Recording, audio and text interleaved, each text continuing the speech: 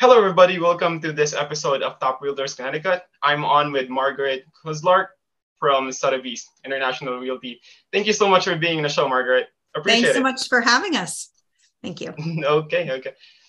Probably the most famous auction houses or like auction house Sotheby's. So also Margaret is also like a co-founder and CEO of Nobly Best and a Mm-hmm. licensed real estate and a salesperson. And to start here, the first question is I'm curious about you is that like can you provide me like how your company ticks, like what's the main focus you have in terms of helping your customers, like the Sure. values that you have established for your business so far. Absolutely. So, what many people don't realize is that the Sotheby's name has been actually around for over 100 years. It was originally started as an auction house, as I think you may have mentioned, but now I believe somewhere in the mid 50s, it became a real estate brokerage as well. And so, I'm actually relatively new to Sotheby's. I joined about a month ago from another brokerage, but I can tell you that, customer service is a core tenet of Sotheby's, and it's all about really making that customer experience, whether they are buying or selling a house, go as smoothly as possible. So whatever we can do, whether it's with communication or other resources, vendors, whatever clients need, our goal is to be one step ahead to kind of be smoothing that path out for them. 100 years for over started over 100 years. That's pretty amazing. And I at 100% customer service is a core tenet of Sotheby's, no doubt about that. I watched for the reviews, and most of it are like into like providing good relationship with the customers. Mm-hmm. So another thing, what's the biggest challenge that do you think with your experience as well, like the real estate market facing today? So there's a couple of challenges, but I would say a big one right now really has to do with all of these interest rate increases.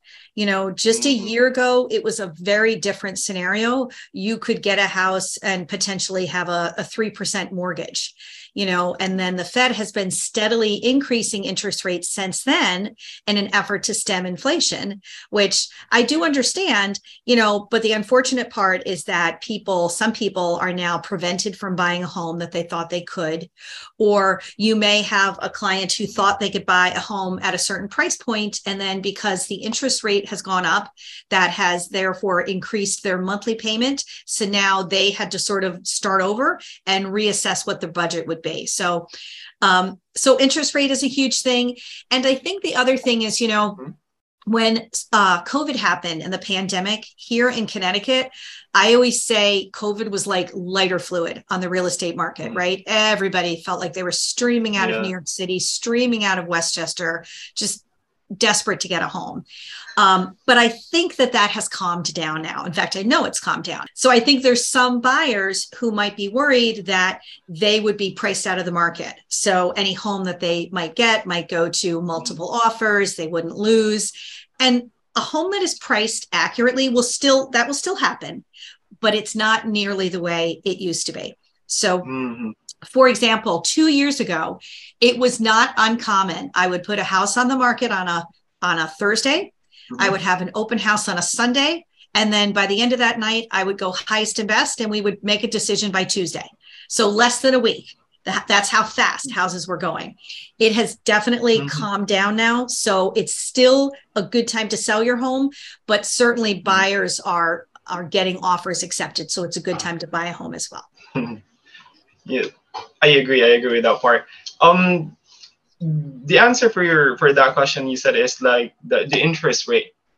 So what's like the thing that you've done to like overcome this one, or what's like the tool or tactics that you use to overcome this kind of challenge? Mm-hmm. Sure. Well, so a big thing we always say to people is you marry the house, you date the rate, right? So find the house that you like, and it doesn't matter what the interest rate is now, because with everything that's going on with SVB and then Credit Suisse, I've already been hearing as of today that people are predicting that either there are going to be slower increases or they might actually start finally coming back down by the end of the summer. So the point is, keep looking for that house that you love. The rate is a temporary thing. You can always refinance when the rates come down. So it's not like you're 100%. stuck with whatever the rate is right now. Awesome. Also, both buying and selling are like big decisions to make, right? Especially in like real estate industry. So how do you stay top of mind? Like, how do you get customers to come back for your service, or like, let's say, get loyalty? Right. Absolutely. You know, it's interesting you say that, because I would say I get a lot of referrals from past clients. And I think it's exactly That's what awesome. you said. It's stay top of mind. And that doesn't just mean calling every 3 months going, hey, do you know anybody who wants to sell a house? Hey, how about now? Do you want to sell your house? It's more just, you know, building a relationship with your clients, right? So maybe you had a conversation about, you know, a sport they were interested in, and you see an article and you toss it over to them. Or, you know, certainly on holidays, of course, reaching out to them. You know, sometimes I might like to just kind of randomly, you know, drop off gifts at my client's house, or send them little notes just to let them know that I'm thinking about them. So it doesn't take a lot of effort to do it. What it does take is organization, right? Because the irony 100%. is, the more successful that you are as an agent, the more clients you get. And so you have to make sure that you are being organized and letting all of those folks know that you're absolutely still thinking about them. And not necessarily because you want to buy and sell their house again, but just because you like them as people, and you know, have forged a relationship with them. That's the sincerity, and the answer is pretty like, it's pretty amazing. And I totally agree with that part. Like, things are easily to slip into our mind. That's why we need to be organized. It's definitely not difficult thing to do, like to send them gifts, like provide greetings to them, especially with the myriad of tasks that you are into, I believe, since you're a very busy person. But that's the thing that we need to do. We need to be like organized. So with your experience in the industry, do you have like any specific tools and tactics that have been particularly effective in successfully marketing or selling properties So that you can share to us? So there's lots of different ways, you know, certainly having a good CRM system or some sort of contact system so that you can stay in communication with your clients is important. And this is really important to have good systems, by the way, when you are literally in the process of either helping them buy a home or helping them sell a home, because each side of the table has very specific experiences. And especially, let's say you're buying a home, well, you have to make sure that you help them coordinate the inspection, negotiate any issues. Usually as the agent, you're the person who's there when the bank comes to appraise the house. So you want to make sure that you are keeping on top of all these deadlines, because when you make an offer, you know, you'll have a date for the mortgage contingency or for the inspection contingency. And I'm a licensed agent in Connecticut and New York, by the way, and New York is very different than Connecticut. But in Connecticut, we are very strict on the dates, right? The closing date is the date, it's the date. And so if you are not going to make that closing date, you know, the buyer could potentially get a per day penalty for every day that they're late. So therefore, as the agent, it's my job to help keep them organized, because remember, they're packing, they're getting ready to do this major life move. I'm the one, my job is to guide them through this process. So my point is, it's not just important to have the CRM after the fact, but during the transaction, you know, I need to be the point person who's on top of all these dates and making sure that things keep moving forward. 100%. Now it all goes back again to like organizing. Okay, and that's pretty efficient thing to do, especially in this industry, since we need to value people's time. Definitely, right? So for a customer side question, what's like the best tip that you can give to like first time home buyers and sellers out there? I would say for the home buyers, when you're walking into a house, obviously the seller wants their house to look as best as as good as possible, right? Definitely. Try not to be distracted by all the beautiful furniture and how nice it's staged. Almost kind of try to ignore that and imagine, could your belongings fit nice in here? Do you have enough space? You know, are there enough bathrooms, enough bedrooms, you know? And then don't not go and look at the, let's call it not so sexy stuff, right? Go down and look at the furnace, look at the water heater. Is it older? Does the basement smell maybe like there's a little moisture in there? You know what I mean? These things, of course, will come up in an inspection, But at that point, why pay for an inspection? If you go to the basement, the furnace is like clearly old, you can tell there's water, just rule it out, right? Move on to your next house. So don't be distracted by all the glitz, but try to focus on the hard stuff as well. And then on the sellers, my big advice to the seller, and I just had a listing appointment this morning, so actually the timing is really good. And especially when the pandemic happened, we just talked about this, right? It was a great time to be a seller. I mean, houses were flying off the market. We could not keep them on the market. And believe it or not, even though it's 3 years later, we still have, where I am in Westport, the inventory is still low. Okay. But don't get greedy. So what I always say is, if you price your house too high, it's going to sit on the market.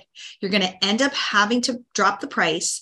And then people could end up, even offering something lower than that. So when I ever do my pricing, I'm a big numbers nerd. I started as a market analyst years ago. So I always run the comps. Yeah.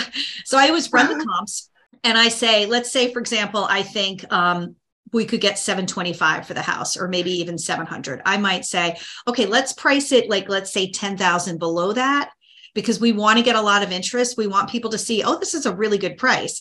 And then hopefully that kind of drives up interest. You get a multiple bidder situation, and then you end up going higher than you would have if you had priced it too high in the first place. So it's almost like an inverse relationship. If you price it a little lower, you can probably get more. And if you price it too high, you're going to end up going lower. Oh, okay. I see. So definitely do not get greedy. And also the advice that you have for like home buyers, I really like that advice, because we easily get distracted with the shiny stuff, right? Oh, so, I'm the same way. I'll walk in, I'll be like, oh, I love what they did to that fireplace. And I'm like, okay, wait, stop it. And that's what they want you to do, right? When I'm on the seller side, I'm like, make your house look amazing, distract them with how beautiful it is, I totally agree, 100%.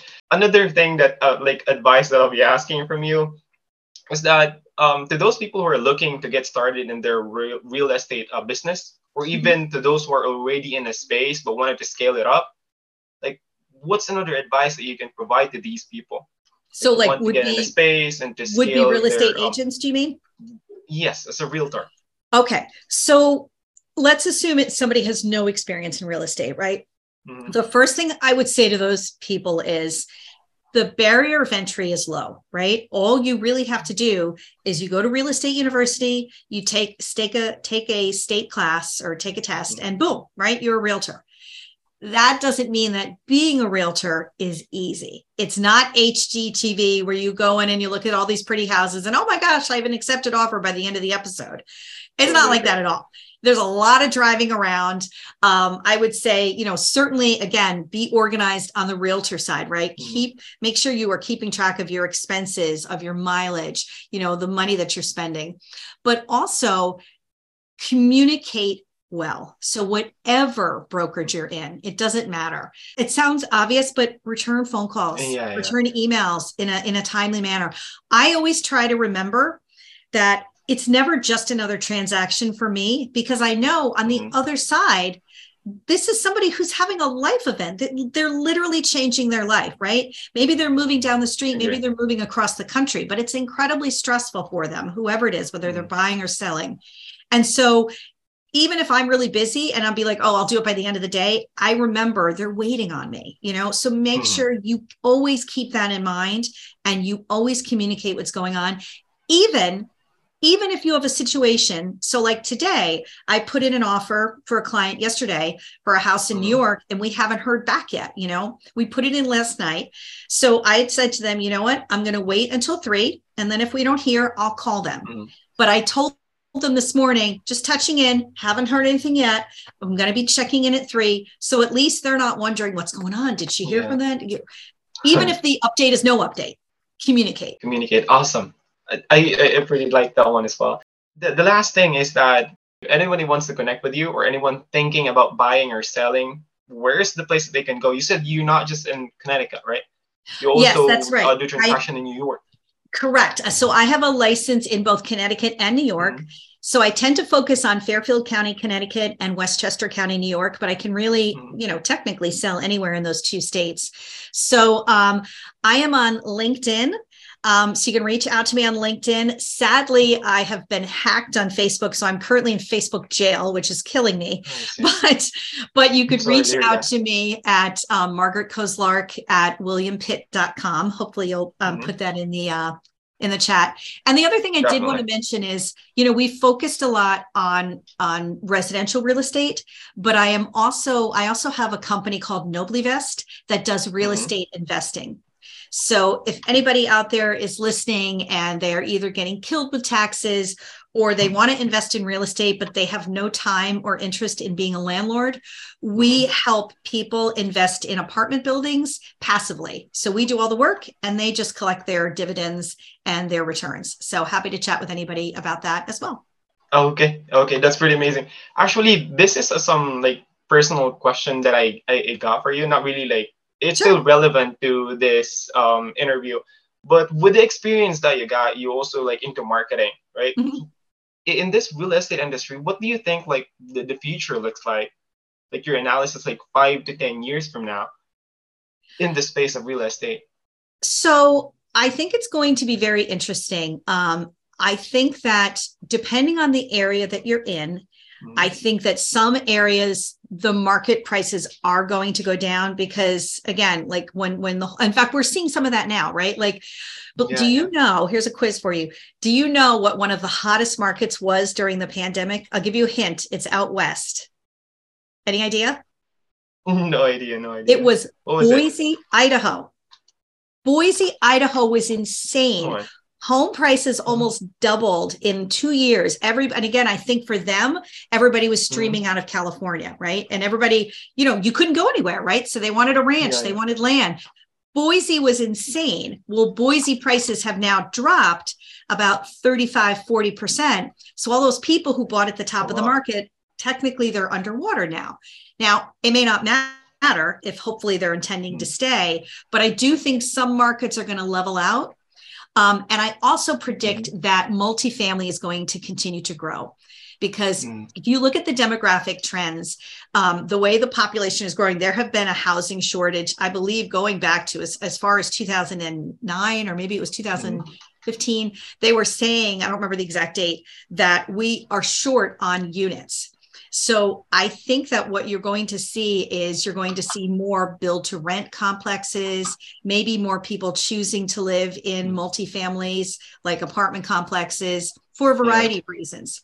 Either they can't afford to buy a home or they don't want to, buy the home, or they just like the mobility of having somebody shovel, somebody do their lawn. I can only be here for a year. And then if I want to move to another town, I can. So it's going to be very interesting to see how that plays out. I see. Super insightful. A good thing that I did ask that question.